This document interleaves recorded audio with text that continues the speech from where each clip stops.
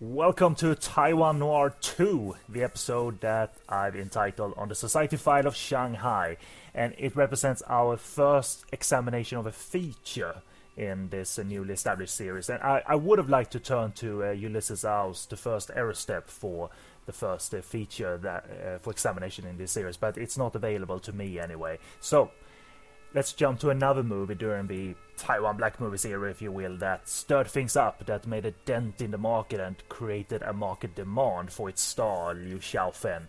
And that movie is Wang Shu-qin's On the Society File of Shanghai from 1981. And with me, because I'm not alone during this episode, to discuss the movie and its star and a little bit of background is...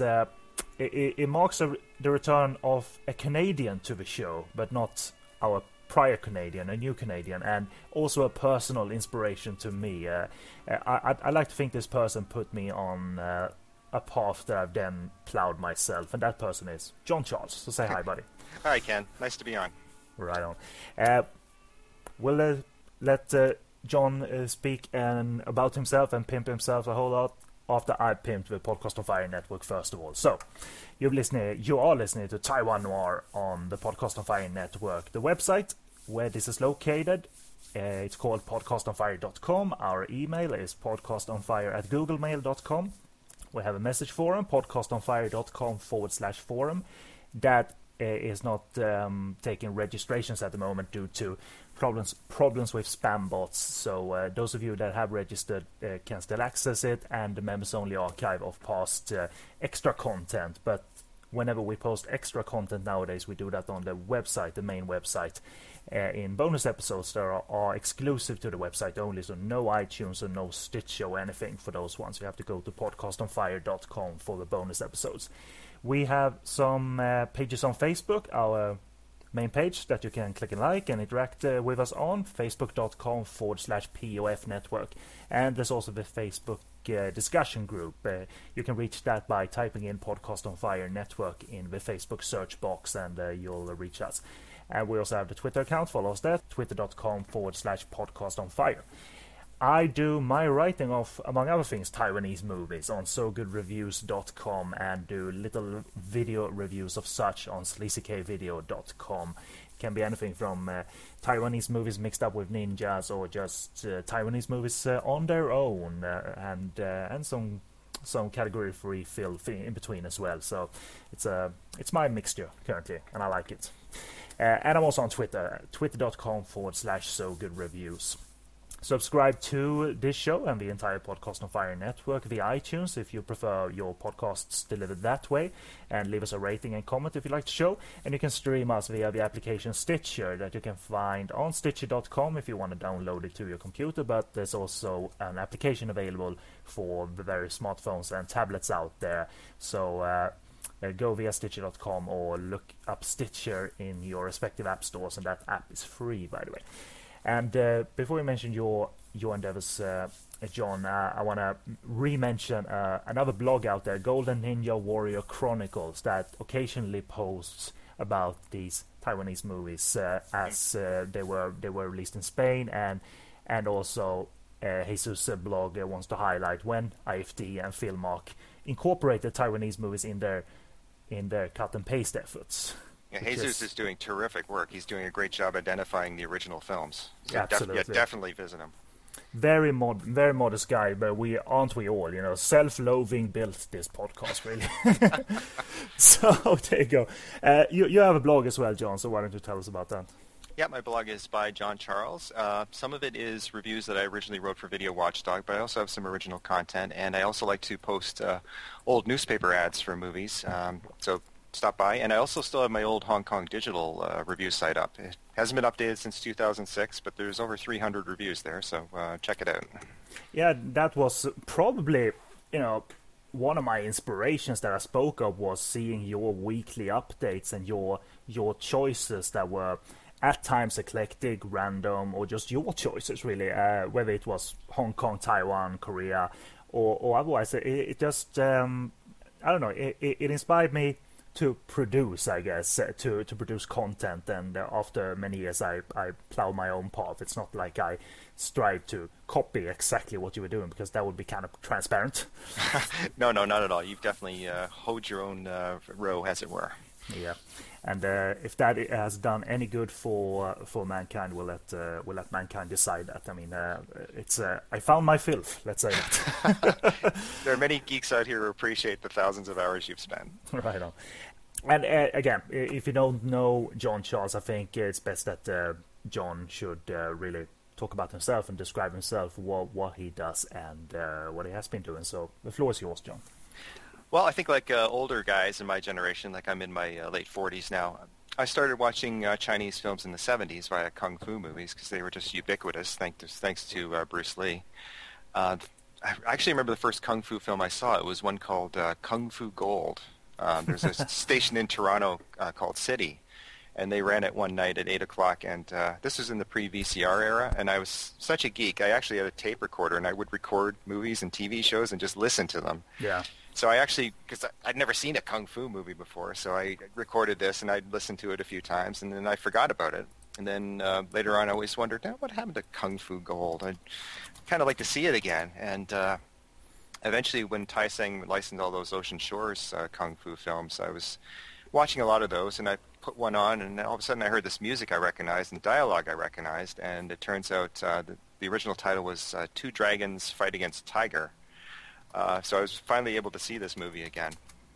But my main grounding in terms of martial arts films was the Black Belt Theater packages that World Northall released to TV.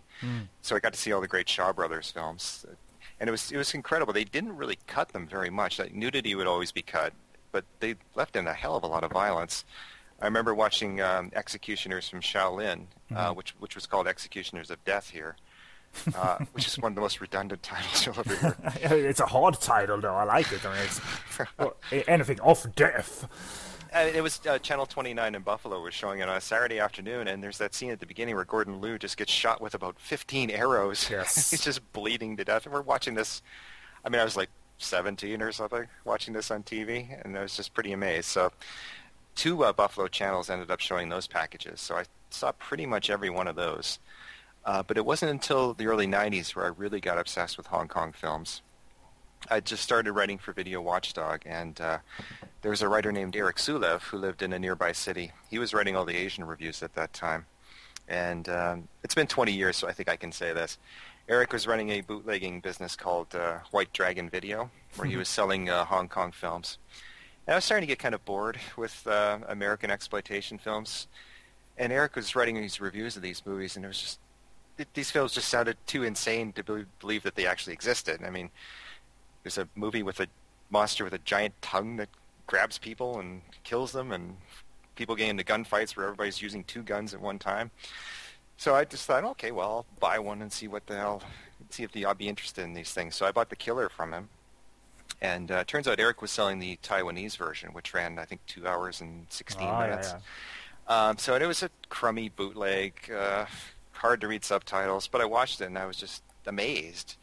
And when it was over, I rewound it and watched it again. And so I thought, well, this is definitely worth investigating. So I bought Chinese Ghost Story from him and loved that. And then I bought Angel from him, and I realized, I shouldn't be spending $35 a pop buying these bootlegs from Eric. I should just go and rent these things myself. So we had a couple markets in the area where you could rent Chinese films, but I learned pretty early on that you were going to get stuck with terrible bootlegs.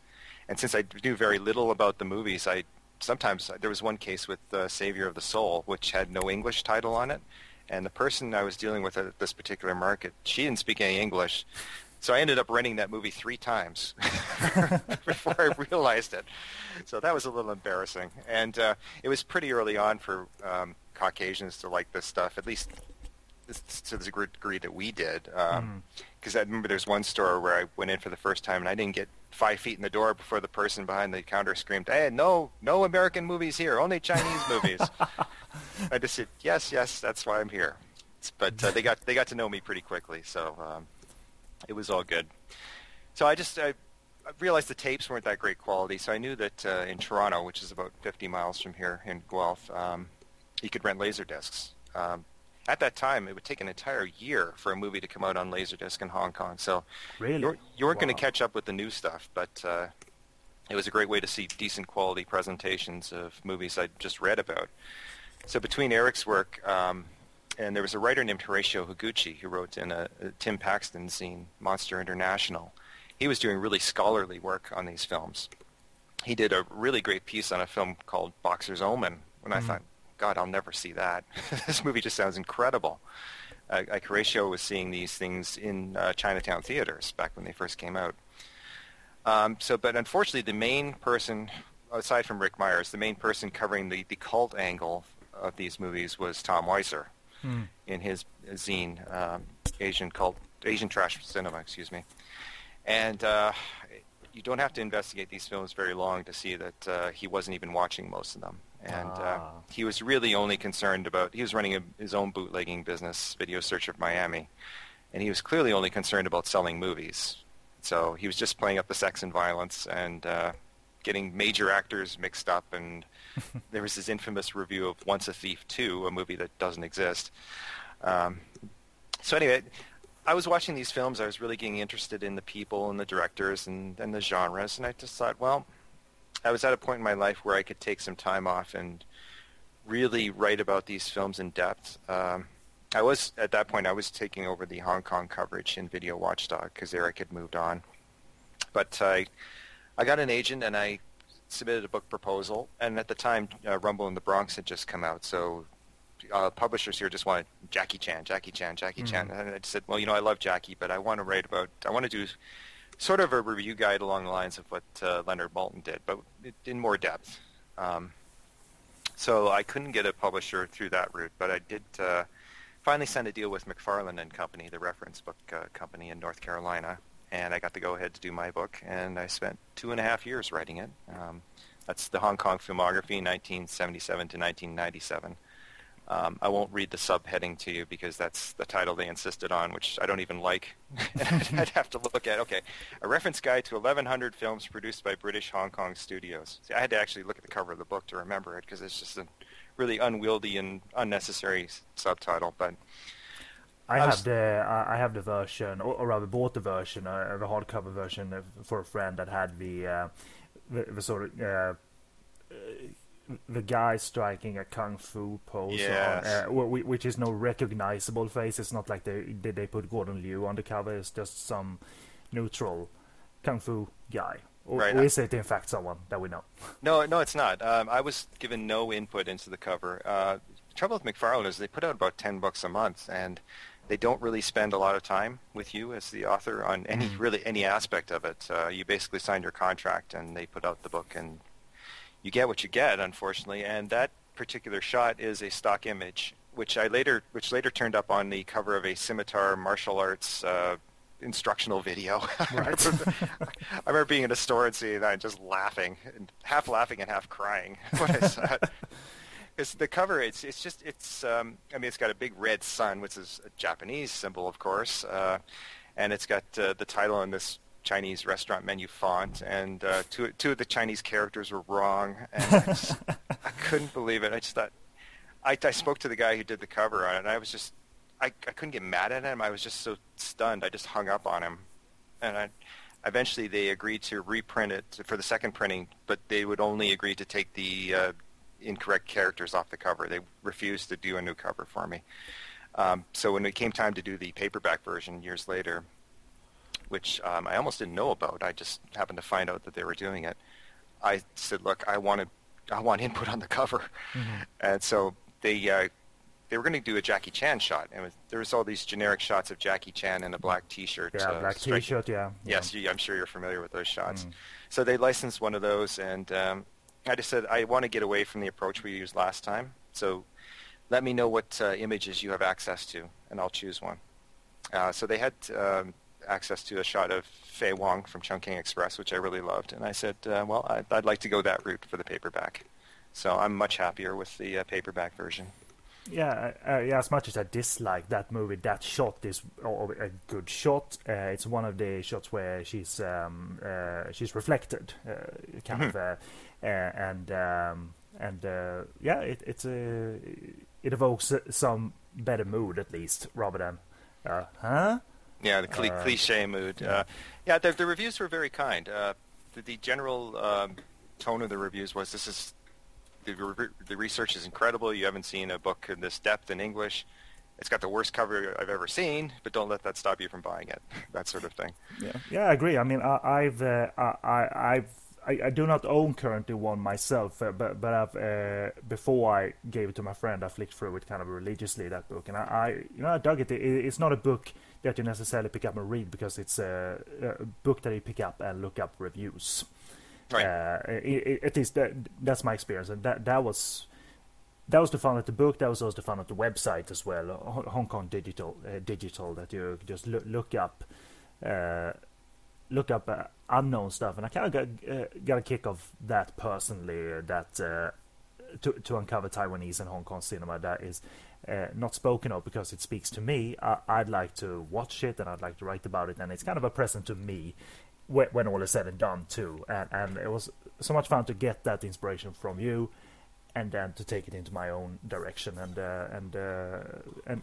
it is the same with the book as well. I really dig it from that perspective. You don't pick up a book today that has a review of the Taiwanese movie called City on Fire. There's no book out there, probably not anyway. Well, if Jared wrote a book, it would definitely be in there. It would be an entire book on the Taiwanese City on Fire. Well, thanks again. I really appreciate what you said. And this isn't the first time you've said this to me before, and I'm honored. I mean, I did Hong Kong Digital. Actually, I conceived it as a way to promote the book. The idea was I was going to put a few sample reviews and do some new material, and I thought, well, I'll do it for a few months. And then I ended up doing it for over 5 years, until early 2006. And there was a couple of factors.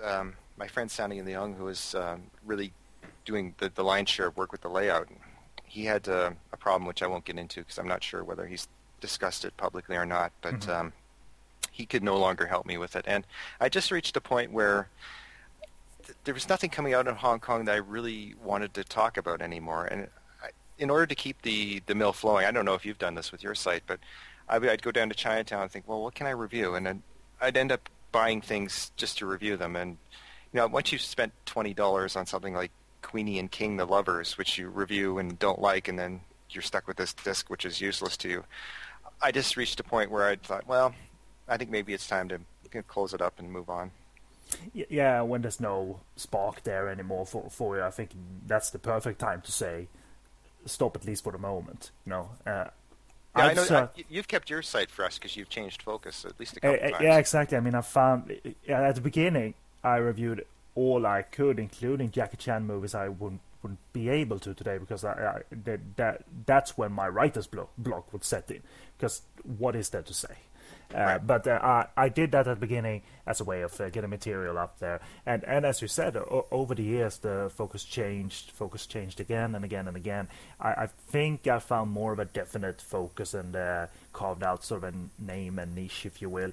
That's probably bound to change sometime, but it was never due to I'm tired of this. It kind of subconsciously I've moved from different subjects, because a lot of the stuff that I review nowadays, it's stuff that I've always liked even before the site, but it took so many years to sort of for the coin to fall down, where I felt I want to push this even more to the forefront,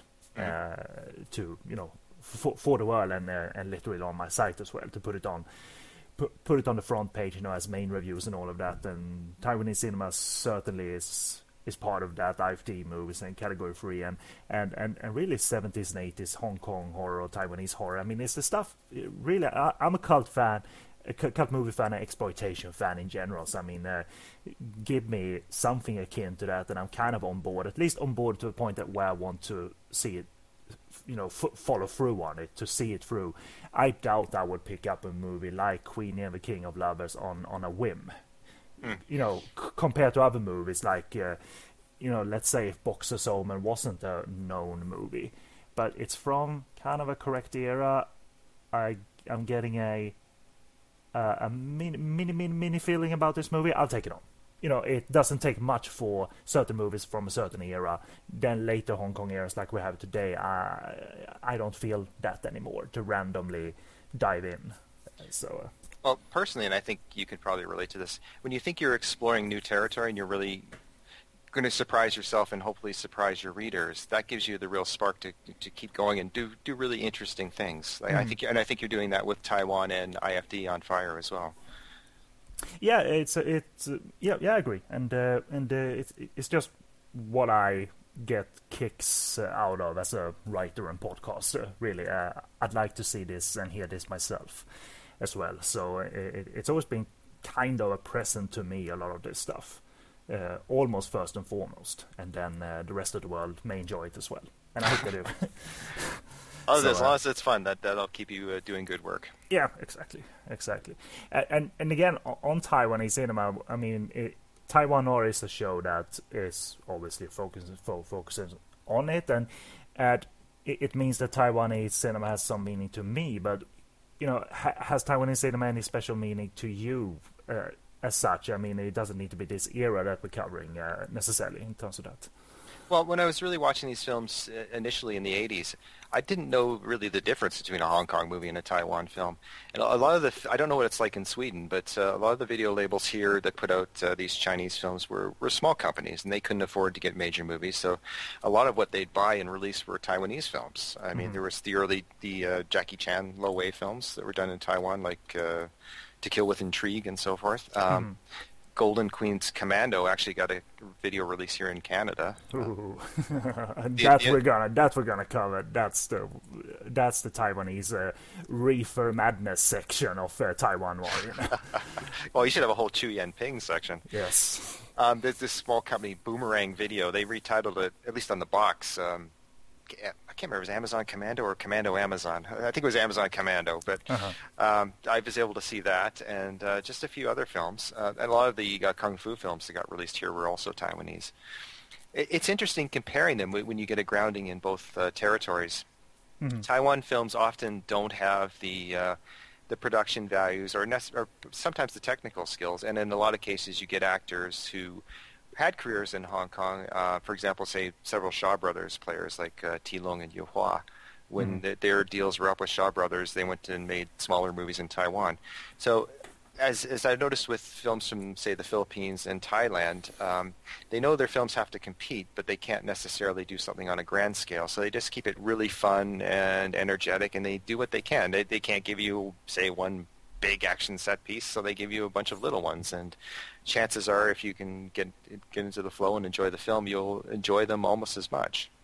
So I think they're a really interesting counterpoint. And of course Taiwan, and this won't be part of the Taiwan Noir series, but has its own art cinema history as well. So it's a very interesting territory on its own. Yeah, and I established in the first episode that I'm not neglecting certain parts of Taiwanese cinema due to a disgust. It's just not very appealing to me, the Edward Yang and movies and the Hao Xiaxian movies and the Goodbye Dragon Inn director whose name I'm blanking on now. So it's not any cynical view of Taiwanese cinema in that regard. I do get kind of cynical when thinking of the fact that at least at one point there was no representation of the era on the Society File of Shanghai is from on Wikipedia. I mean, Wikipedia is not the end all, be all and end all, but it literally was like a jump from sometime in the 70s Taiwanese kung fu movies up until 86 and onwards. It was literally just a space there. But these movies and this era largely went undocumented, maybe up until the Taiwan Black Movies documentary, and only now there's starting to be more about general knowledge about the fact that there was this era, and right. it had cool movies too. Yeah, I'm not sure how much even coverage there is in Chinese on these films. So I mean, there's almost none in English. When I was writing my book, it was funny. I I talked to Chinese friends and just people in video stores, and I'd mentioned I was writing a book, and they just look at me like I was insane. It's, why do you care about these movies? Most of them are garbage. Mm-hmm. Why do you want to write about them? It was hard. It was hard to even convey that. I mean, they'd certainly indulge me. I was buying and renting things, and they'd say, "Oh, sure, you'll like this. Here, get this, take this," but they didn't really understand why I'd want to do this instead of having a regular job and make money and just have a normal life. But I mean, you have your passions and you should follow them. And, absolutely. I'm really happy with the reception the book got. I mean, I'm not happy with McFarlane, and I don't think I'd write for them again, but it was part of my life I'm proud of. Oh yeah, and it's it's no use looking back now. It's only there's only use in driving forward and looking forward, and Sure. it is wind in your sails. That book, at least you should consider it that, because on Taiwan again. I mean, it's hard to determine sometimes if you really want to get into the nitty gritty about it, or how to determine what makes a Taiwanese production. It's not always easy because, as was discussed on V Cinema recently, they discussed Goodbye Dragon Inn, which has money and investors from all over the place, including Europe. Mm-hmm. So, the productions are not always pure in that regard. But I guess you kind of have to settle on the fact that if a certain cast and crew is a strong indicator that it's leaning towards Taiwan, being Taiwanese, and it's I make that personal decision. Okay, I consider this a Taiwanese film, but I also go by sometimes that feel that you were alluding to, that in Taiwanese movies there's a different feel, there's a different let's say a few notches more crappier feel, which is not a bad thing. Because what they lack in budget, sometimes they make up in energy and a kind of free-for-all feel. Mm-hmm. And a movie we're going to discuss at the end of the show kind of represents that too. It's very different to its Hong Kong counterparts, if you will. I'm sorry, absolutely. I mean, you can love and appreciate a big gangster Hong Kong epic like To Be Number One, but the film you're going to talk about later in the day is a kind of just fun, energetic exploitation, just freak out that makes these films so enjoyable to watch and so much fun to talk about. So yes, definitely. So I mean, I think you will probably die before you figured out what every movie is actually from. Is this a Taiwanese, Hong Kong, French, German, Spanish production? So my point earlier was that you should really, make a quick decision for yourself, what is Taiwanese or not. And maybe during this show we'll actually review a movie that is, when it comes down to it, more Hong Kong than Taiwanese, but feels more Taiwanese, and therefore it's the pick for the show, And even on the Society File of Shanghai could be argued to be less of a Taiwanese film because it doesn't even concern Taiwan. Well, Taiwan filmmakers were sneaky. I mean, the government had a program where they'd give tax breaks to foreign companies to come into Taiwan to make movies. Mm-hmm. So a lot of Taiwanese companies would just set up a head office in Hong Kong and just say, well, we're a Hong Kong production and we're going to shoot in Taiwan, so we want this, and this. So, yeah definitely.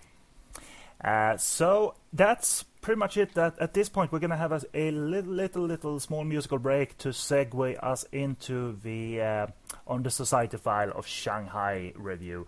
And for those of you who don't know, we are going to touch on this during the discussion. This is the movie that has a very, very sexy post office lead, Liu Xiaofen. Mm-hmm. And it's a political drama, essentially. Not as much of an exploitation movie as the poster suggests, but that was a distributor decision that was kind of genius in its own way. So yes. We'll talk about more after the little break.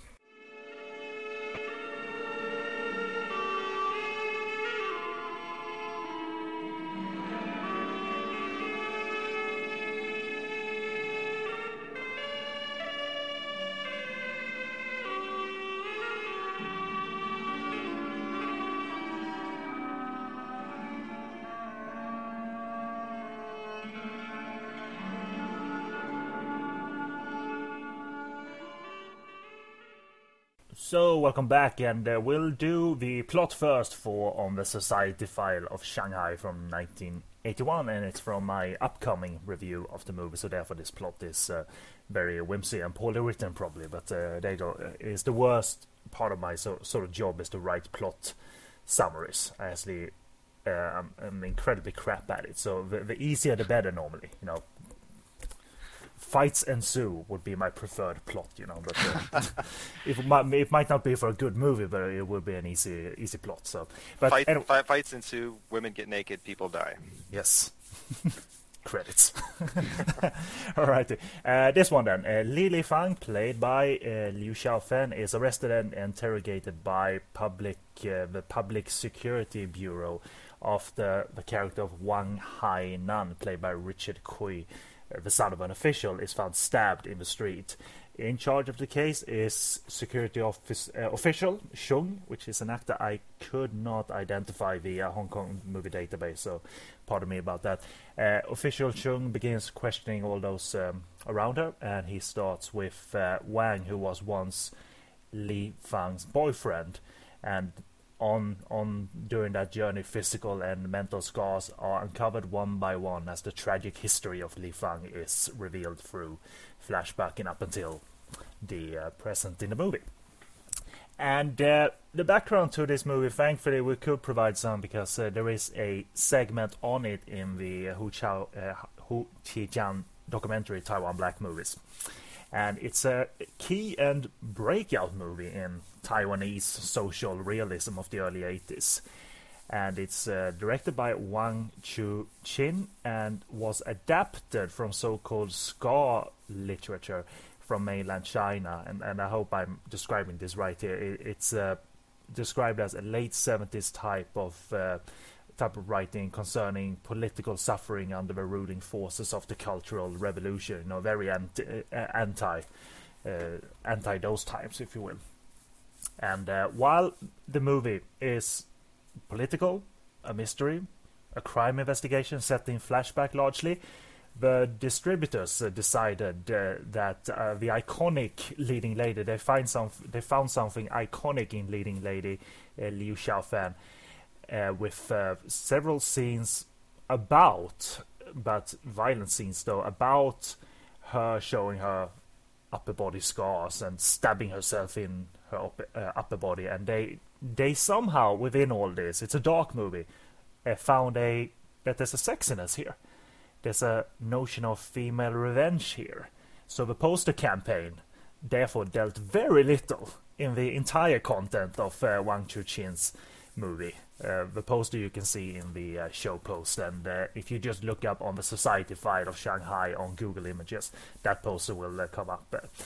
So there was no anti-communism on display on the poster, no depiction of the inner workings of the mainland to lure people in. No, they wanted the film company, Yongsheng Film Company, made their leading lady the bait, and they made their leading lady a star in demand for not these type of movies, but for subsequent female revenge movies such as The Lady Avenger, which was renamed to Deadly Darling when presented by IFD. There was also movies like Exposed to Danger, was renamed Breakout from Oppression at IFD, and there was similar poster campaigns for other movies that were very similar to the poster campaign for On the Society File of Shanghai.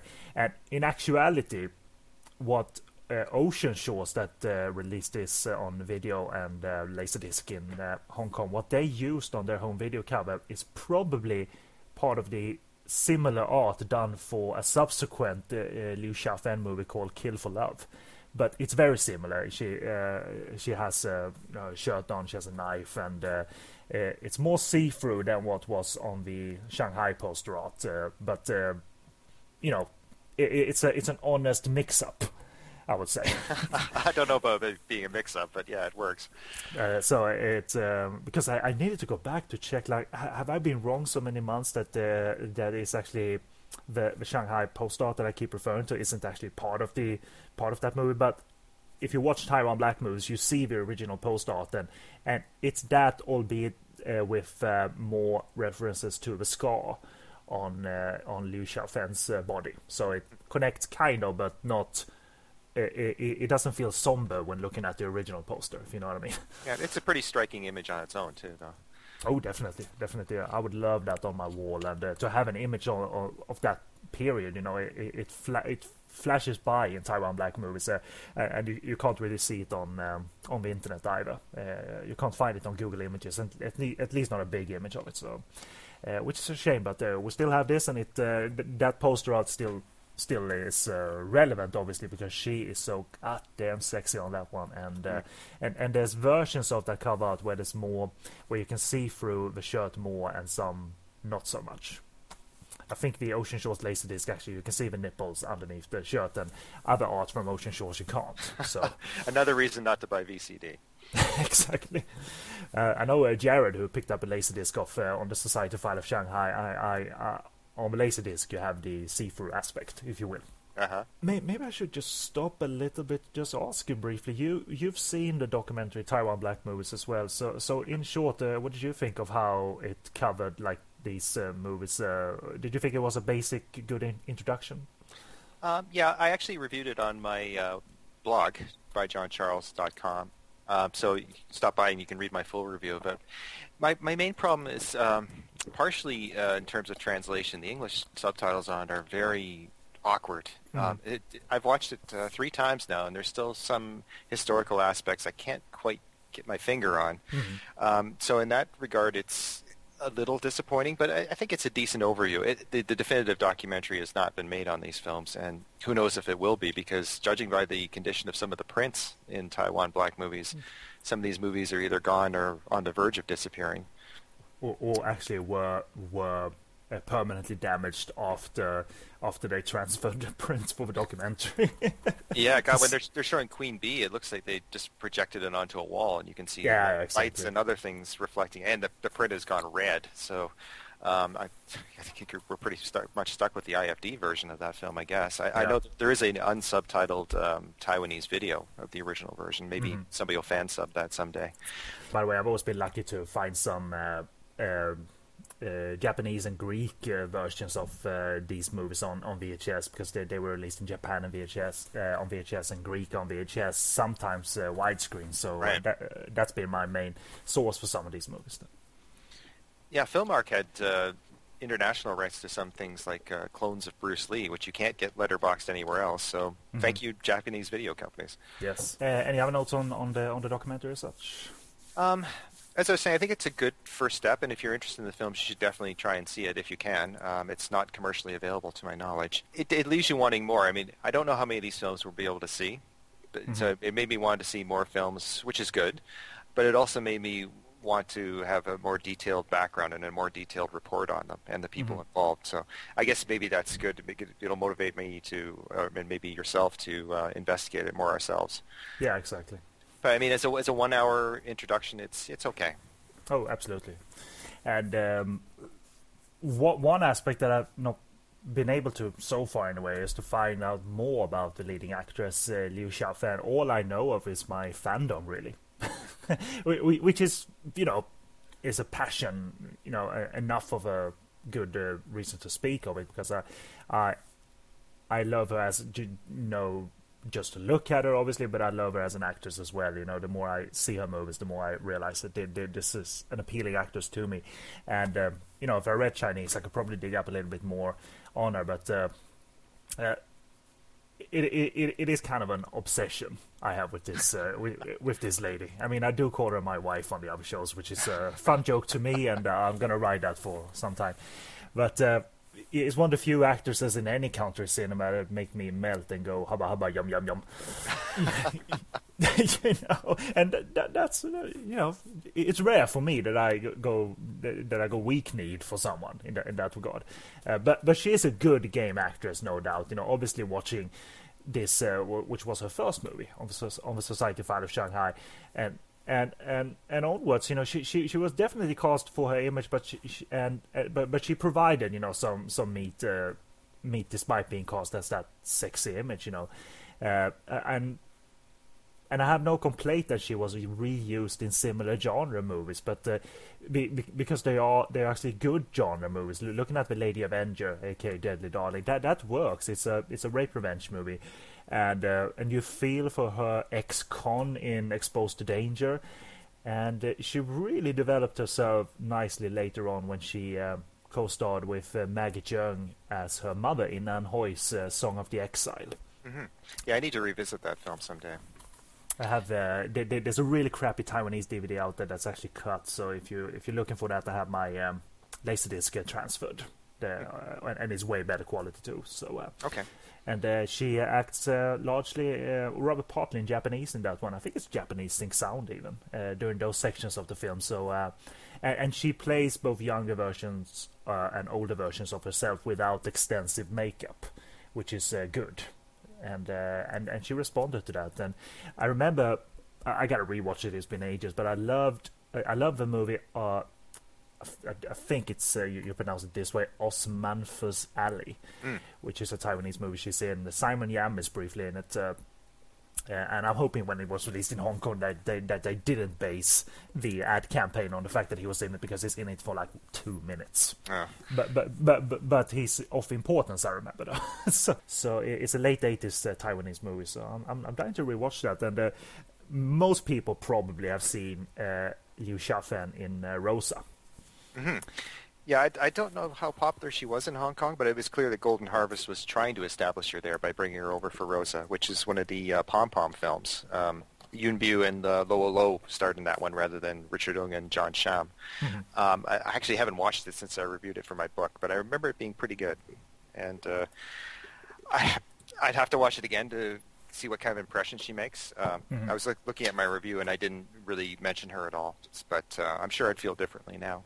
Oh yeah. I mean, just like I do, I have some, some background on her, some fandom on her. So I think you can look. You'll definitely focus on her more.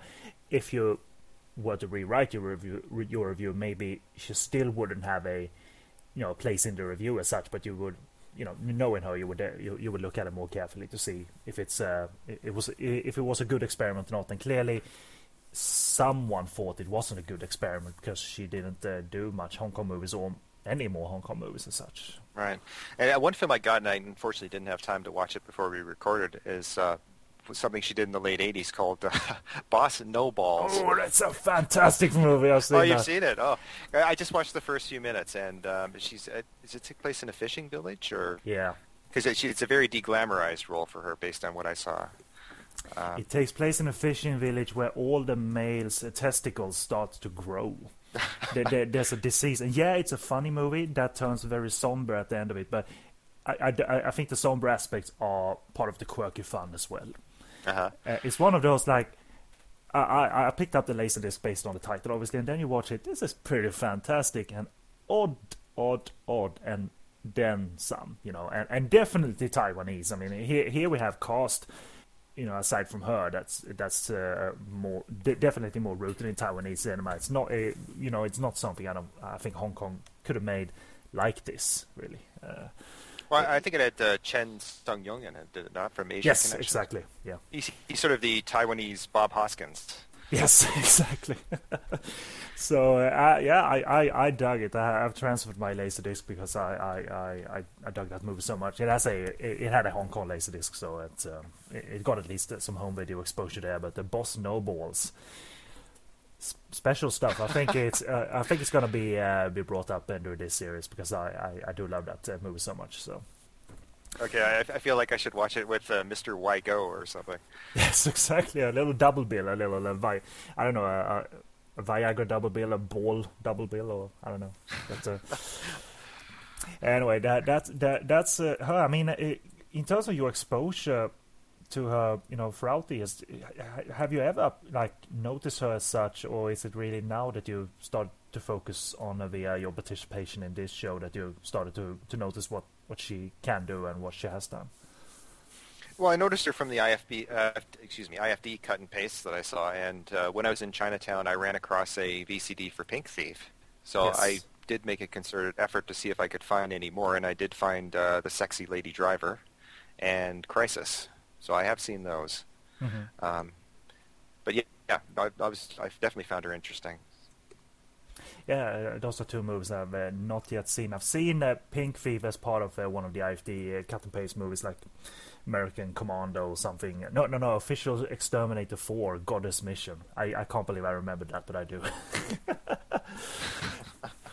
It's one of the Mike Abbott, Mark Watson official Exterminator movies that they made and cut Taiwanese movies into. Or cut them into Taiwanese movies. Yeah, right. I saw the IFD version first, and I was watching Pink thinking I've seen this.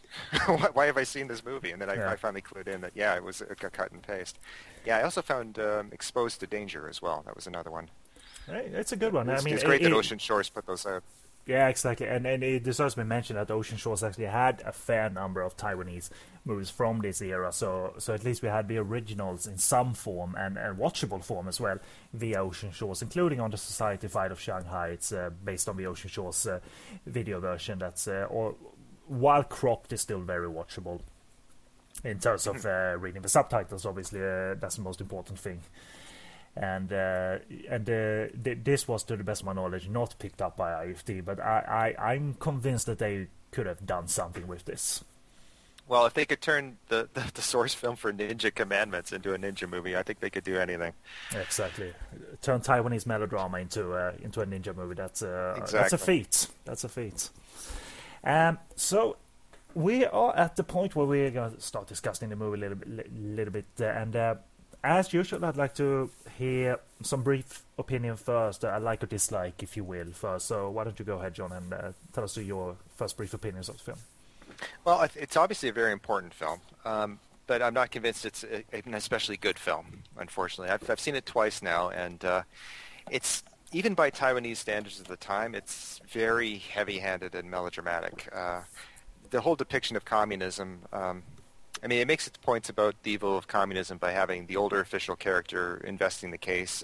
He's the voice of reason, while the younger people are the irrational, violent revolutionaries, and they're growing all more dangerous thanks to the power, in quotes, that the revolution has given them. And it's sort of the typical right-wing scare tactics to paint youth as a violent threat to your peace of mind, which gives you an excuse to put more societal controls in place. I am left-wing in my politics. I'm certainly not that far left, but I just found it very heavy-handed. And a lot of the performances, there's one character who's pretending to be insane in the last 20 minutes, and that scene just goes on and on and on. The film's only 80 minutes, but it does actually seem a bit longer than that. In its defense, I think Liu Xiaofan is very good in the role. I'm not sure her 70s Farrah Fawcett-style hair is really appropriate for the period, but we'll let that go. But, as you said, she really throws herself into the role, and she is convincingly demure in the early scenes and also very impressively tough later on. So I was able to buy her in that part, which I'm not sure all actresses, especially Taiwanese actresses from that period that I'm familiar with, could really have pulled that off to the degree that she does. Mm-hmm. So there's some nice location work. There's scenes set in Siberia, which are very effective. I'm not sure where they would have shot those. But it's so Kuomintang approved, like the Taiwanese portrait of communism. There's just no gray in it. The state controls your life from cradle to grave, sucks out your humanity, turns you into a pawn for the machine. And as a drama, I just think it's a little too heavy-handed to be effective. Yeah, and I'm coming at it from the perspective where, well, first of all, I did actually really like it. I was afraid, though, that I wouldn't be able to understand it fully because in terms of movies featuring politics and, I'm not good at absorbing that kind of stuff. Maybe I'm underselling myself, but I don't necessarily, go after the any political epics out there or what have you. But thankfully, in my opinion anyway, looking at it, no political knowledge is needed to figure out the theme of the movie and the story of the movie. So, if you want to read up beforehand, if you're a history buff, fine. And if you want to, place your head in the era, fine. And I'm not, I can see a point, and I'm sure that it's very one-sided, but I usually don't pick up on whether or not it's very, one-sided, and but so what I did find it kind of affecting, looking at the tragic portrayal of mainly her, the character of Li Fang, and combined with the lack of glamour in the movie, because it's obviously very dressed down and very grey in terms of design, and it should be. It's trying to evoke a realism here. And by the way, Wang Chu-chin was the film's cinematographer as well. So Jojo Wang, as is this person's English name, is actually control the look as well. And yeah, I did find it to be a tragic portrait of kind of once forward-thinking and enthusiastic youth, but they were kind of betrayed by the one thing they believed were going to carry them far into the future, which was the wrong country.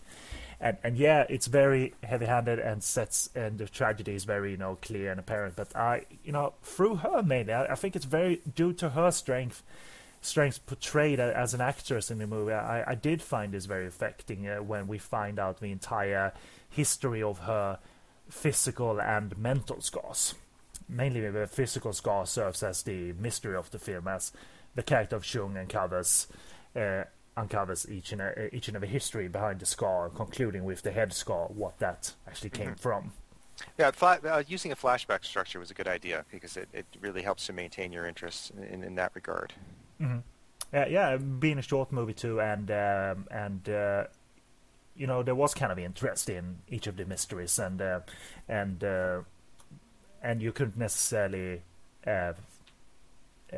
see beforehand where it was going to end up, what was the true the truth behind the final scar. And yeah, listening to you and thinking of the movie, I can see it's heavy-handed, but I don't deny the fact that I found it also very very affecting through her, and that the harshness and the atmosphere, again the dressed down atmosphere, was appealing to me, especially the out of blue bloodshed that occurs every now and again in the movie. Mm-hmm. Especially with her hurting herself, which is a sign of that character totally lost and numb. Yeah, well, I mean, a compelling central performance can really make a difference. I've seen some of the Chung Yao films that Brigitte Lin starred in, and they're every bit as melodramatic as this film, possibly more. But because you're invested in her, that you're willing to go with the flow. Yeah.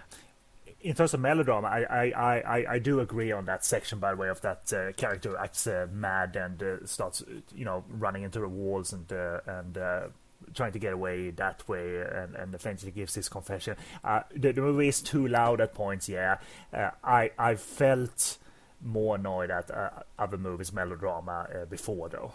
But it's no doubt that this plays up a melodramatic angle, especially when a character finds out another character's dead, and they run in and have a melodramatic speech over the corpse, but not necessarily realistic. But it's probably something that the Taiwanese cinema audience is very used to, maybe on board with as well. What do you think of that? Yeah, I think that's a fair assessment. And in I certainly understand, and I know the character you're talking about is the principal. I won't say anything more about her character. That scene was mildly affecting because of the circumstances. She, sure. Because she was condemned, she intentionally stayed away from her son because she didn't want to possibly implicate him. So I could understand the pain that she felt, but yes, the scene does go on too long. I mean, I've watched these movies for a long time, so I'm pretty used to melodrama in Taiwanese and Hong Kong films, but this film still was a bit little too much in the red for me. What? Another center of the film is obviously the our detective, if you will, the character of Chung. As another center of the film, what did you think of his role in the film and the performance? He's good. I wish I knew who the actor was. I wasn't able to figure that out myself, but I think he's a good audience surrogate. His performance combined with the flashback structure helped to maintain my interest in. I mean, I have a basic grounding in the political issues, but the fact that he was interesting, Liu Xiaofan's character was interesting, that helped maintain my interest. Mm-hmm. Yeah, he is, as you said, the voice of reason, and there are some nicely humane scenes in this. Yeah, it's spoken of very clearly about what his concerns are with the China he once loved, at least, because he sees it spiraling out of control. He goes by her former school and talks, loudly, very expository about the education system lacking, and now all there is turbulence out there. But it's a good center of the film. That uncovering of the story via him, I really liked it. It's a very very assured veteran presence. This actor doesn't need to do much. There's even those lighter moments that is good. That is good at the impromptu swimming in the sea scene. I thought it was a nice little touch, because there's been scenes between Liu Xiaofen and Richard Cui where she has a carefree moment where she dances in front of him on that beach, and on that very same beach that they reach, the investigators, they have a carefree moment as well, which was kind of a neat light touch, actually, I thought. Yeah, it helped to humanize them. Exactly. And a few other notes on what happens in the flashback structure. It's set in when it's present day, so to say. It's set in 1970, and the rest of the flashback is a few years earlier in the 1960s. And these two characters, mainly Li Fang and Wang Hainan, are respectively are. Starting with him, though, he's the son of an official, of a chief, as they say in the subtitles. So, but he wants to, so to say, serve the flag in a different way. He rebels against his father in a way, and wants to, go out on the battlefield, but way, way, way up north, Siberia, and rebelling against his father that way, and that's what he wants to do. That what she is doing on her side, going to being a model student, singing what does it say, the subtitle, military propagandist, if that's a actual word. She's a singer as well, you can see that. She's a dancer, and then she's pulled into this nurse job for the chief, and that is the start of her downturn, her the country's betrayal, the country she wanted to be part of, kind of, even though both of them could have been kind of brainwashed up until that point, but there was happiness up until a point, and then she starts to spiral out of control and go numb and then some, and for good reason, kind of. Via her that is felt, but again, I can totally understand what you're saying, that it's also kind of on the nose and one-sided. In spite of what I said, I still recommend the movie if you're interested in Taiwan film from this period, and if you're interested in Liu Xiaofen, it's a must-see. Absolutely. Oh yeah, I mean, it's great that a role like this, that is considered a breakout role, actually kind of is for real, and still is felt. And in the movie they do have, albeit I think it's a censored shot of possibly a body double's breast, to be honest, because in the beginning of the movie she shows off her scars, and there's actually a black screen on the VCD print right before you possibly saw some slight frames of bare breasts. You can almost sort of see nipples, just barely. Yeah. And I have seen, I think anyway, this might be my memories all wrong, and my memory and my mind is all filthy, but I think I've seen her do nudity in Deadly Darling, kind of accidental nudity in a shower scene. It was not one of those. It was not a Pretty Woman shower scene, if you know what I mean. It was not structured like a Veronica Yip shower scene. So I think I've seen Liu Xiaofen actually do nudity, albeit for a second. Well, she's worn see-through tops in other films, so you've pretty much seen them anyway. So. Yeah, exactly. So and my final kind of tally on it, it requires a patience for sure. I mean, it's a talky movie and it's a talky narrative, and you have to sit through it all to figure out it all. But I've never thought pacing was much of an issue, because, as we said, it's a short movie. I thought it clocked 90 minutes, but maybe it's around closer to 80, which was surprising to me. And through her and that story drive and character drive and strive for realism, I thought, in my opinion, it worked very well. I've seen it twice now, and I thought the second viewing was a bit more effective, because now exactly what happened to her at one point, what isn't, what event is in the background, the event that we find out at the end of the film. Well, coming to this movie when I did, I mean, I only first saw it a few months ago, and having seen some of her other films, it's interesting to see how she ended up in the movie she did, because once you see this film, you just think, oh, yes, absolutely, that's where her career was going to go after this film. Mm-hmm.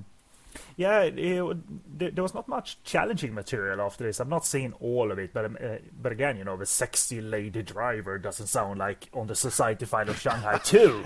No, it's not. So but having said that, I mean, one of my favorite movies of her is The Lady Avenger that she did the same year or the year after, aka Deadly Darling, which is an intense rape revenge movie, but she's so iconic when in that revenge mode. They shoot her well. It was directed by a woman, that movie, Yang Xiaoyun, Karen Yang Xiaoyun at IFT. So, I mean, that's why it never fails me, the kind of entertainment factor and the going gaga factor watching her in movies. But having seen this now, it seems like there was not much challenging material until the movies we talked of, the likes of Osman Ali and Song of the Exile, and despite the premise of Boss No Balls, it is a drama actually, and I love seeing her part of it.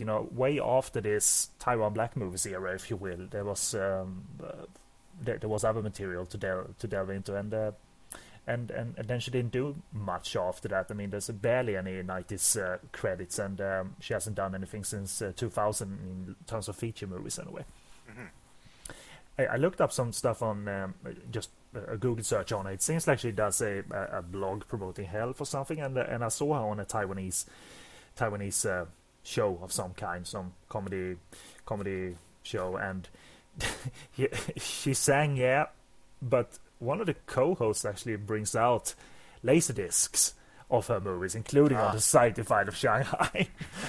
I was like, God damn it, they have one as well. I want one. But it was so funny that they, she's remembered surely for something in Taiwan, for being a sexy image in movies, or she's remembered. Who knows? I mean, I haven't had a Taiwanese perspective on this. Maybe she's very much remembered for her performance in this movie, that this kind of survived, and the others were random movies in people's eyes where she was kind of sexy.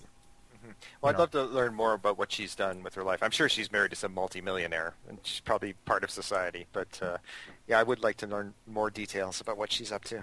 Yeah, I have some friends on Facebook who's done some translations for me in the past, so maybe we can try and find something out, because we are going to uncover more, see more movies of her during this series, and including the likes of Deadly Darling, and if you still have the VCD of Pink Thief, I would love to see that in its original version.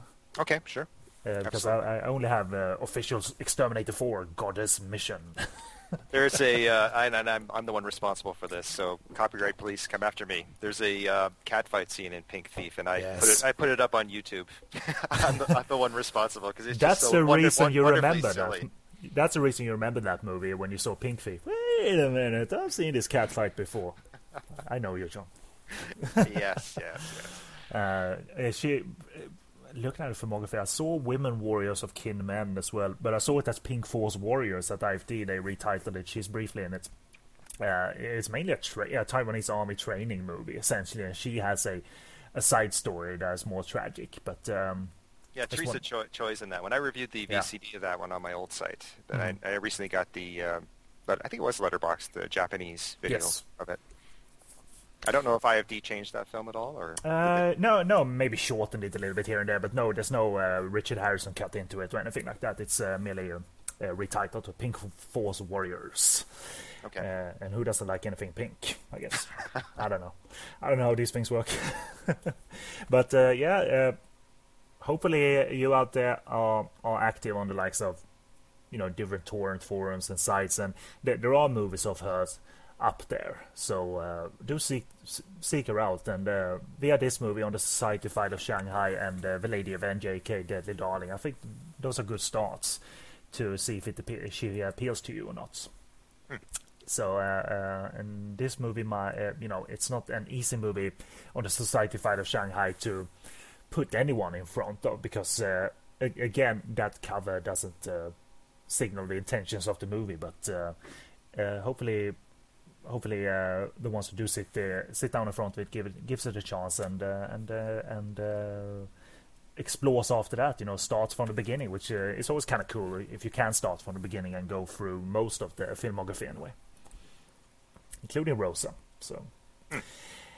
So that's pretty much our little discussion on the Society File of Shanghai, but things doesn't end there, because John came up with an extra segment for the show that we're going to make a standing segment, and it's simply put Last Taiwanese Movies Watched, a la This Week in Sleaze, where we brought in a final segment called Last Sleazy Movies Watched as a way of unwinding and relaxing, so we can bring up some, in this case though, some random Taiwanese movies that aren't spoken of and might not be, so to say, deserving of a main focus, but who knows, we might speak of those movies more than the main subject when all is said and done. So come back after the break and we'll do that.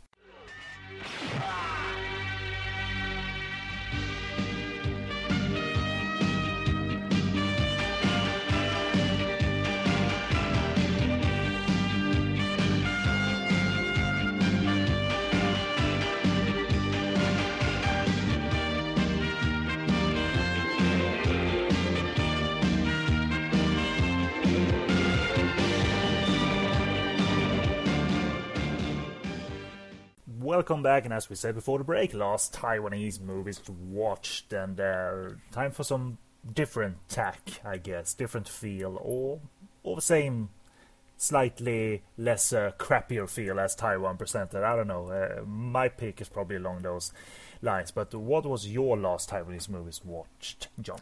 Well, mine's a kung fu film that was actually released on video here in the 80s by, I believe, a label called Master Arts, and I just never got around to watching it. It's been widely bootlegged over the years, and the version I saw was put out by the infamous Video Asia, though this disc actually plays correctly, so I guess that's pretty rare. The title on their version is The Master and the Kid, but it's also known as Shaolin Master and the Kid, even though there's no sign of Shaolin anywhere in here. 10 Commandments of Lee, and there's nobody named Lee, let alone Bruce. Fury of the Shaolin Master, and One Man Army. And basically what it is it's a Taiwanese riff on the Lone Wolf and Cub series that Toho put out, with Tomisaburo Wakayama as the samurai who's walking the road to vengeance, or actually I should say he's walking the road to vengeance and pushing a baby cart with his little child in it. And this version has Yu Hua in the role. His contract with Shaw Brothers was up by that point, and he was working in Taiwan.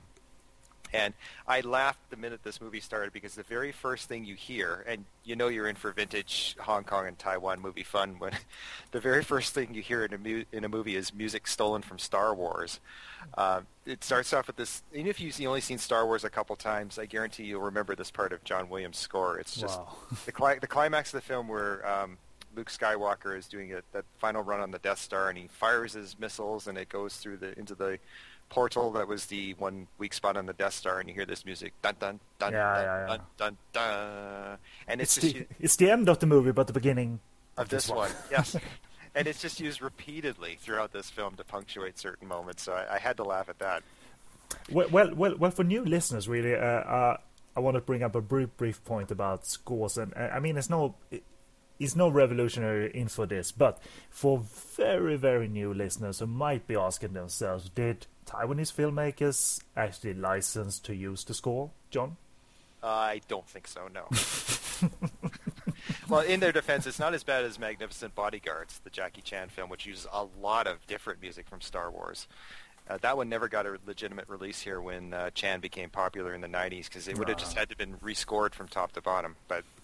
Yeah, like they did with Snake and Eagle Shadow. I heard they actually had to, in some territories anyway, they did remove the space music and the oxygen music for a dub for the movie, mainly for fear of copyright infringement and what have you.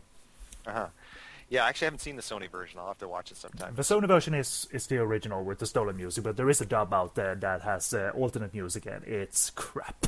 Oh, okay. Because the movie works so well with the stolen music, the actual stolen music. But anyway, back to the Star Wars stolen music of The Master and the Kid. Yeah, I mean, I love, if you've read my book, I always try to point out where I recognize music's been stolen from, and there's a lot going on in this film. there's there's a couple of really strong dramatic moments that are undermined if you're a Westerner, because the score playing during those scenes is the theme from Days of Our Lives, which is a soap opera that's been on American TV for about 50 years. And even if you don't watch soap operas, you know this music, and you'll just sit there, unfortunately, and smile at while people are undergoing horrible tragedies on screen. But then you have movies with music that is clearly from the public domain, but you still laugh at, because the music used during parts of Five Deadly Venoms is from the opening credit sequence from Monty Python and the Holy Grail. Right. So I was just waiting for someone to stop the movie, and we've sacked the original talent, we are bringing in some new kung fu talent, and then resume the movie. But I think that's just neutral public domain music, but so that's an unavoidable thing, really. Well, there's a music library in Britain where the Shaws licensed a lot of their cues from. So yeah. You'll hear them in British movies, you'll hear them in Shaw Brothers movies. It gets pretty funny. Yeah. There's also one of my favorite cues from Once Upon a Time in the West, a bit called Jill's America, which is this really moving bit of music. And it's used here effectively, though it's still stolen from Ennio Morricone's work. So you can put Morricone on anything, and it will work. I promise you, people, if you put any Morricone music on the most random shit you can find, then I promise you it probably will be a good fit, you know. Yeah, and spaghetti western music works really well on kung fu films. Yes. So basically the plot of this one is Yu Hua plays a security captain named Nan Kung Sao, and as the film opens, he's responsible for catching a really notorious fugitive. And in retribution, some of this fugitive's relatives massacre Nan's family. And the only survivor is his young nephew who's named Sao Chu. So Nan finds out who ordered the killings, and he could go through official channels and prosecute these people, but he says, no, I want to do this myself. So he resigns his post, and he tries to leave the child behind, but the boy won't have it, and he follows him. So the trail leads to the mastermind behind the crimes, but it turns out, as often the case with these films, that there's one level of boss, and then there's another boss, and then there's another boss. So it's a very episodic film. He's basically working his way up the ladder, killing these various people, who have all hired killers to try and take him out first. And the most memorable of these is played by Philip Coffey, who plays this ultra-cool assassin who's dressed all in black. And speaking of Jean-Michel Jarre, his best scene has him walking in slow motion, gradually into focus towards the camera while Oxygen Part 2 is playing on the soundtrack. Isn't that wonderful that they always picked Part 2 for some reason? Yeah. I mean, I even heard it in a Taiwanese movie called Devil Returns. There's Part 2 again. And it works. You know, IFD used it a lot, as I remember. So basically, as I said, there is one killer who's a bit from the norm. He's played by Man Kong Long, and he's a sympathetic character because he wants the money in order to use as a dowry so he can marry this girl. His particular talent is that he's good at throwing these explosive charges that basically look like those steel balls that Sho Kosugi was throwing around in those ninja movies for Canon a few years later. They have little explosive charges. You goes to one area, kills some people. Some of the assassins have a weapon I've never seen before. It's actually a bow, and instead of an arrow, they're actually holding these 3 little gun barrels, and arrows fire out of the gun barrels. And they fire 3 at a time, so it's really bizarre. It's not as good as the multi-barreled gun from Return of the Chinese Boxer, but it was... That was what I was thinking of when you saw that. I've seen that image somewhere. Spot on. But yeah, it was pretty impressive. Basically, you go through these various villains. Koufei gets a fair amount of screen time, but then in the last 10 minutes, we get up to the big bosses, who are played by Leung Ka-yan and Chen Sing. So they're sort of the special guest villains for the big final showdown. Yu is pretty good in the lead. I've always considered him... I've appreciated him more as an actor than as a martial artist. I know him from the Chor Yun films he's done. And he's pretty good here. The martial arts choreography is generally nothing special, but it's competent. Everything flows pretty well. I'm not familiar with the director. It's a guy named Lin Fudi. The only other film I've seen by him is one called Shaolin Monk with Chen Sing, and I saw it so many years ago I don't really remember anything about it.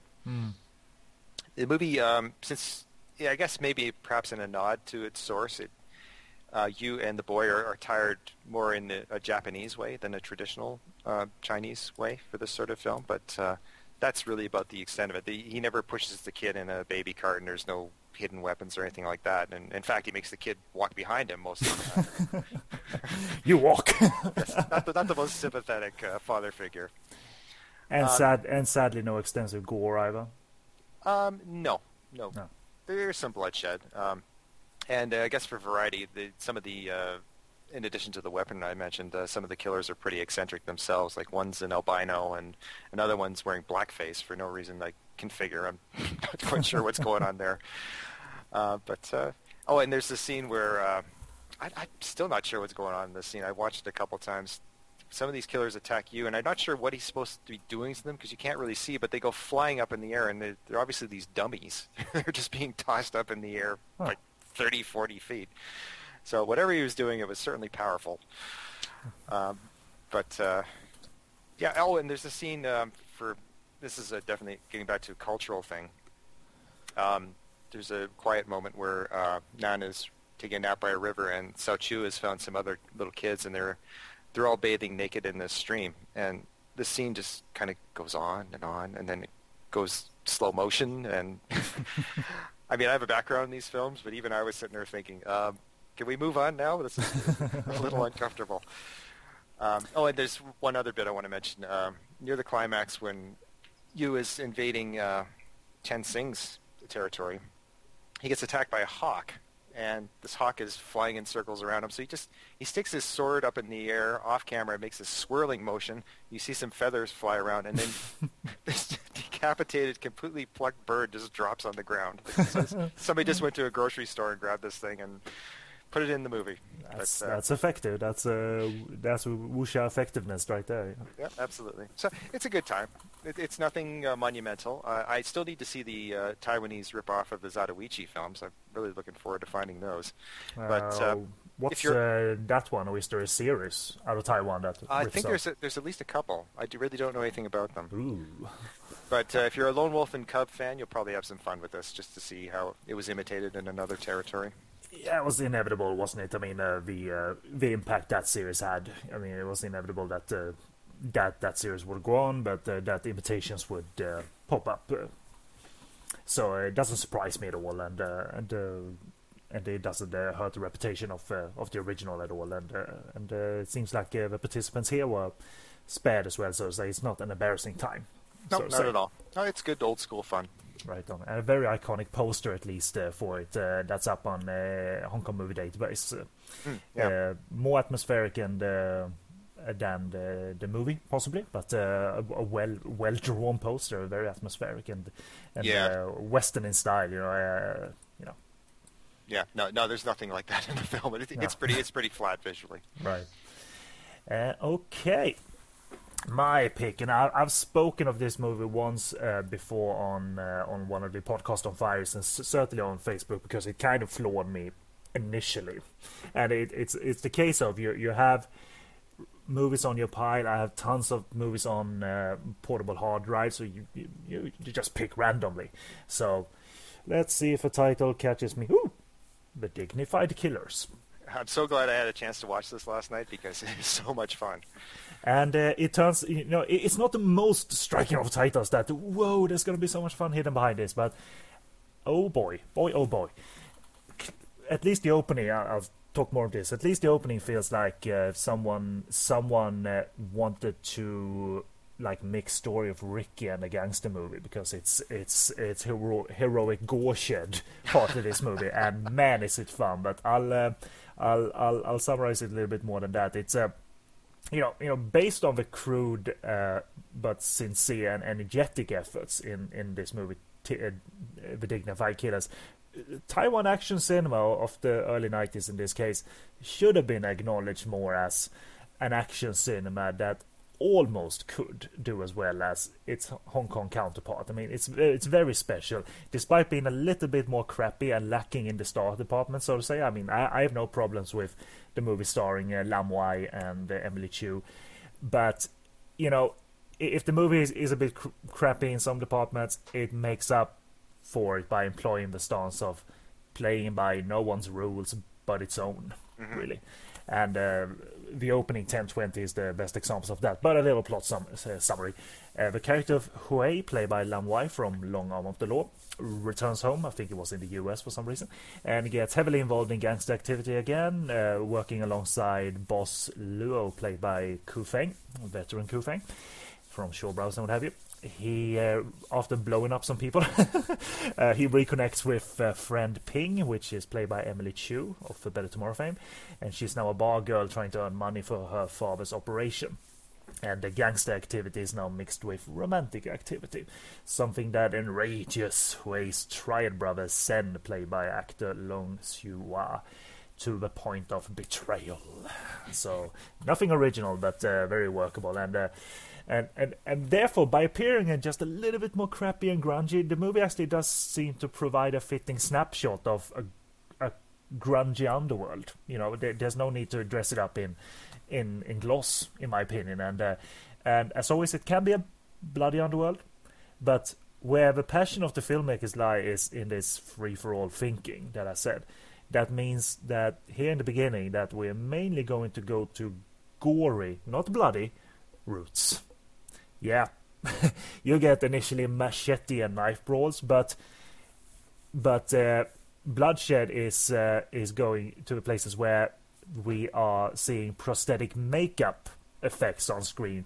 People get their arms chopped off and legs chopped off, and we see bloody stumps and blood spraying all over the place, including onto the lens.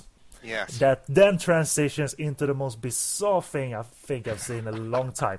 Into if you could have guessed this beforehand, you're a fucking amazing viewer of crap. It transitions into a James Bond style credit sequence with silhouettes of girls and fire and eye-popping stuff. You know, you've seen James Bond style opening credit sequence. You know what that is. You don't expect it out of a Taiwanese movie like this after seeing what you've seen. And there's no logic to this, but I guess the logic is that it's a whimsy that the filmmakers chased and caught, you know, and it's almost sensory overload. It's so much fun that you know that it's going to slow down, of course, but you know, it's so much fun in the best of ways. It's sensory overload in the best of ways, and you know, it's furious pace and it's a furious stance even. And since I've never seen anything like it, it's quite alright if it does slow down a little bit, because this is reference stuff. I mean, the prosthetics and all of that is not the best, but it's fun. It's not embarrassing at all to me. So before I move on, I mean, you've seen it. I mean, you probably never heard of this movie, so you never heard of a rep that it had. But you know, have you seen any movie go the splatter route in terms of being a gangster movie and a splatter movie, essentially? So do you actually have a Laserdisc, you said, of this, or Laserdisc custom mixed with VHS? So. Okay, I was wondering if this was officially a Category 3 in Hong Kong, because I assume it would have got that. Based on... there was no apparent rating on the Ocean Shores cover art that I've seen, so possibly only on the back. I've never seen any back cover art for it. So. Well, getting back to what you mentioned before, there's nothing glamorous about being a gangster in this film. I mean, in the Hong Kong films, like as I mentioned, to be number one, I mean, you're rich, you've got women, you've got power, you've got a beautiful house. I mean, these gangsters, there doesn't really seem to be any upside to being a gangster in this film. Mm-hmm. You get into gunfights, you die horribly. But that lead into those credits, I mean, that's so strange. and kind of well made too. It's not really, you know, the lo-fi James Bond style credit sequence. It seemed ambitious, and they weren't making a too bad of an attempt. But it's not a James Bond movie. It doesn't turn into a James Bond movie. Not at all. It's you know, as I'll explain, it's still standard, you know, romance stuff, standard gangster stuff, and even standard exploitation stuff as well, because there's some rape and some sex and some nudity in this, which will probably earn it a Category 3 rating. Should have anyway. Well, it's a strange rape scene though. I mean, it's unpleasant, but I mean, he beats her with a pillow and then gives her a shower. Yeah, it's the disgruntled character of Sen that takes on drugs and then goes all out, you know, it's humiliation really, and which makes it unsettling to watch. Too well made, to be honest.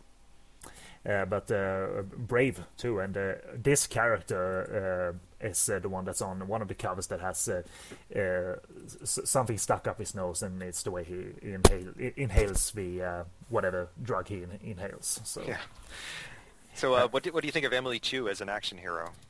I mean, the women are given chances to shine, but it's not a very strong showcase for them. I mean, I like the angle because the movie switches to, from a male gangster picture to a female revenge picture eventually. Yeah, I remember I was sitting there thinking, God, it's turning into Widow Warriors now. Yes. And I mean, she's okay. She's very beautiful. She's a decent leader for all of this, but no, they're not giving much of an action showcase as such. I mean, the only one that kind of responds neatly to the action is Lam Siu Lao, who played Peach Boy in the wild Taiwan fantasies, The Child of Peach and the Magic of Spell, or the Magic of Stell, if you watch the on-screen print. But it's a fun angle, not necessarily a strong action angle, despite the finale, without spoiling anything, being having the girls dressed in silver suits and go into the final battle that way, which might be the only connection to a kind of James Bond whimsy by the filmmakers, but I don't know what. Yeah, I'm not sure what the thinking was there. It looks. I mean, it's fun though. It's kind of embarrassing, but not fun and not certainly not boring. And early on, I mean, for half a movie we get Lam Wai, and Lam Wai. He is kind of phoning it in, but I think he's a compelling actor overall anyway. I think it's fun to see him go from that incredibly cruel gangster to falling in love with Emily Chu and having fun romantic montages while the "Oh Baby" song is playing. Yes, they go to the zoo, they hold hands. Yes, it's all very sweet. Yeah, and then he exits the movie for reasons I won't disclose, and then there's merely Emily Chu versus Lung Siua, and while that gore angle is not all throughout the movie, and the squib effects, otherwise the standard squib effects are kind of crappier versions of their Hong Kong counterpart, if you will, the movie undoubtedly is moving along very, very well, and is just basic, kind of primal. And fun too. I mean, the gunplay is there in quantity rather than style, which I like. They fire a lot, and that is kind of fun. And there's some decent stunt work by stuntmen who probably won't pay too much to jump from high heights. But the unfortunate thing is you don't see too many of the falls though. So maybe they were faking the high heights, if you will. Yeah, there's a scene in a container yard where there's a drug deal that goes bad, and you see lots of people falling off containers, usually bouncing on one that's a couple, 20 feet down, and then but we don't see them hit the ground, which is fine. I wouldn't want people to kill themselves over this movie. But I think there's, as you said, there's lots of action. It's not top-tier action, but it's entertaining. There's certainly lots of gore, and there's some nudity, and it's well-paced, and it's got a lot of familiar faces. Wang Xie plays the main villain. Yes. Has he ever played a good guy? I mean, no. I think only 5 people know of Wang Xie, but he's a fantastic character actor, often played villain in modern movies, Shaw Brothers movies, and Taiwanese kung fu movies and fantasies, what have you. Just fantastic actor. I can't get enough of him because that's Taiwanese comfort presence, and there's nothing wrong with that. Yeah, and it's always great to have Ku Feng in there too. Oh, absolutely. Always looking dashing in a suit, and to be honest. When during this period the likes of Ku Feng appeared in some really, really crap movies where they essentially probably asked him to turn up either in casual wear or a suit and will shoot something. This movie almost feels like that, but thankfully it has some chops. I mean, there's a movie called, I think it's called The Four Dragons or something, which is a modern movie, chase for some treasure or some money, and it's one of the most embarrassing movies to watch because it's nothing. It's made with a budget of minus something, and it's really embarrassing to see so many cool faces featured in that movie because it's boring too. Shum Wai is in it and a whole bunch of people, but yeah, he was sort of at the same stage that Kwan Hoi San was in at his career at that point. I mean, he was in a few major films like Hard Boiled, but he was in a lot of low budget stuff. I mean, if you're a character actor, you go where the work is, and they kept busy. So. Oh, exactly. So I mean, it's not. It doesn't make a hard dent into their career armor, if you will. I mean, we both have they have fantastic careers in that regard, Ku Feng and Kwan Hoi San, if you will. So it's just the times, really. I mean, both Taiwan and Hong Kong, I think, were could be considered, movie factories in a way. Taiwan probably less so, but they were, crapping out these movies one by one and quickly, especially modern gangster movies after John Woo broke and all of that. Yeah, another familiar face if you watch Kung Fu films is Tsai Hung, who exits the film very early in pretty spectacular fashion. The poor guy gets the shit beaten out of him, and then he gets blown up. Dynamite is the preferred killing method of Lam Wai's before the romantic angle comes in here. It's not a gloriously gory effect, but it was kind of cool anyway, and kind of surprising. Man, this is evil stuff, man. When are they going to stop? And I hope they never stop. But eventually you can't maintain that fury all throughout. But man, is it fantastic, and it's literally a bloody mess. But it's hard to knock it as a film, actually. Yeah, there's actually a broken glass throat slitting near the end, which just goes on and on.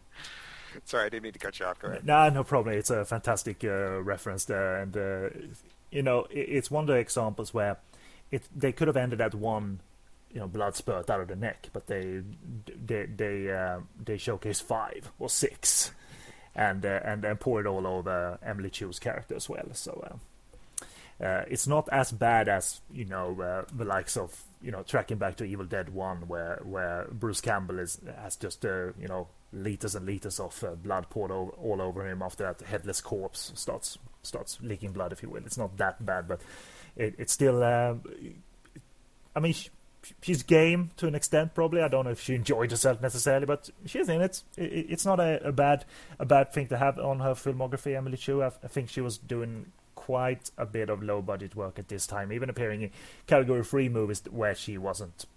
She didn't do nudity, obviously, but she did movies where that was a selling point.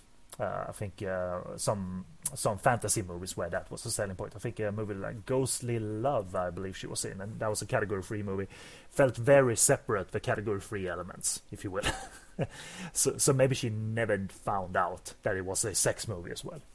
Yeah, I mean, she was in Rouge after A Better Tomorrow too, but her career descended pretty quickly into B stuff like Vampire's Breakfast and Devil's Curse and so on. Mm-hmm. Angel and Horror, another one. I think that was brought up on This Week in Sleaze at one point. A movie I don't think necessarily is category 3, to be honest, despite the title, but I might be wrong. No, I don't think it is. Yeah.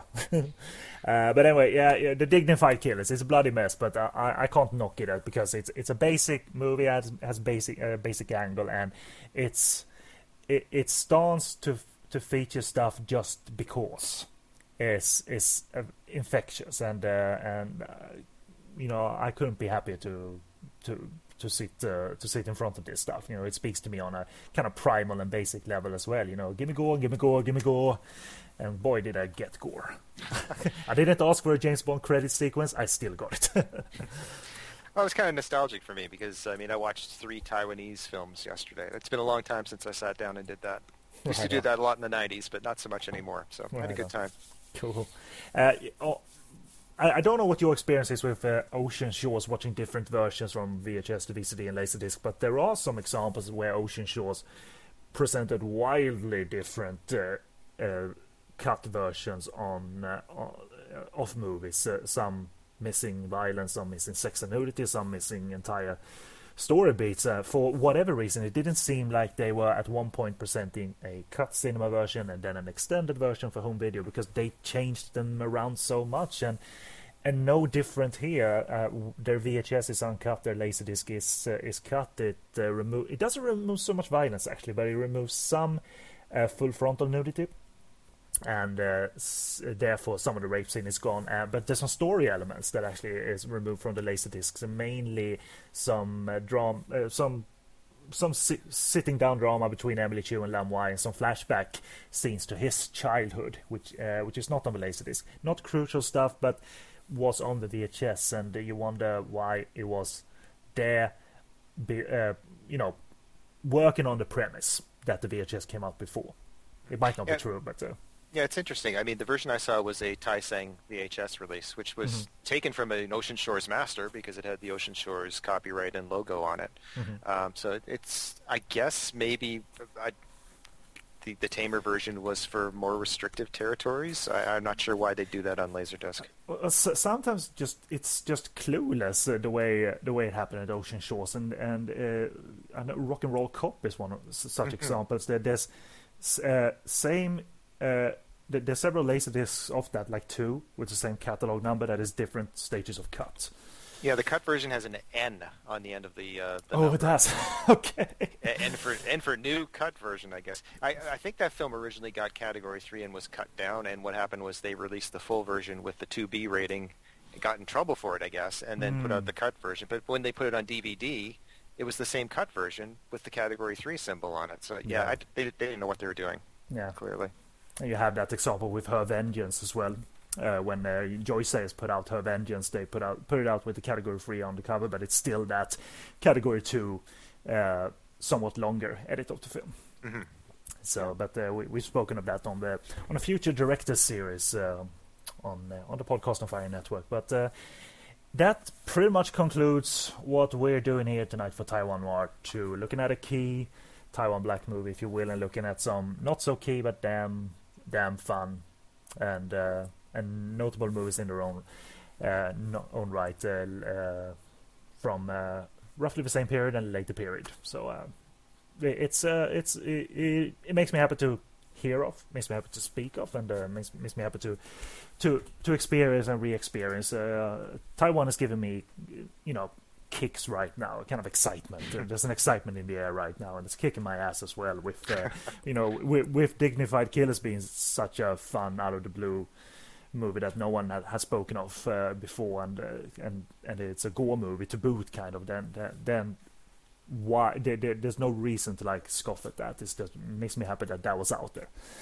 Yeah, it's nice to run across a film like that, because when you sit through 6 or 7 crap movies, you see one like this and it reinvigorates you and you keep going. Yeah, exactly. Alrighty, so that's pretty much it for the episode. We're going to run through some contact information, but I want to thank you, John, and for being on and speaking of what you've been doing and about this Taiwanese movie. And I hope that my sort of semi goal anyway is to have you on, at least maybe on and off if you so desire, depending on the movie I decide to cover for this series. So it's entirely up to you, because I know I'd be happy to be back. Right on. So for Taiwan Noir 58, I might invite you back. I'm still alive. Because I'm me. It's focused on me now for 50 episodes. Well, when you're out of movie starring your wife, you can call me back and we'll talk about something else. Right on.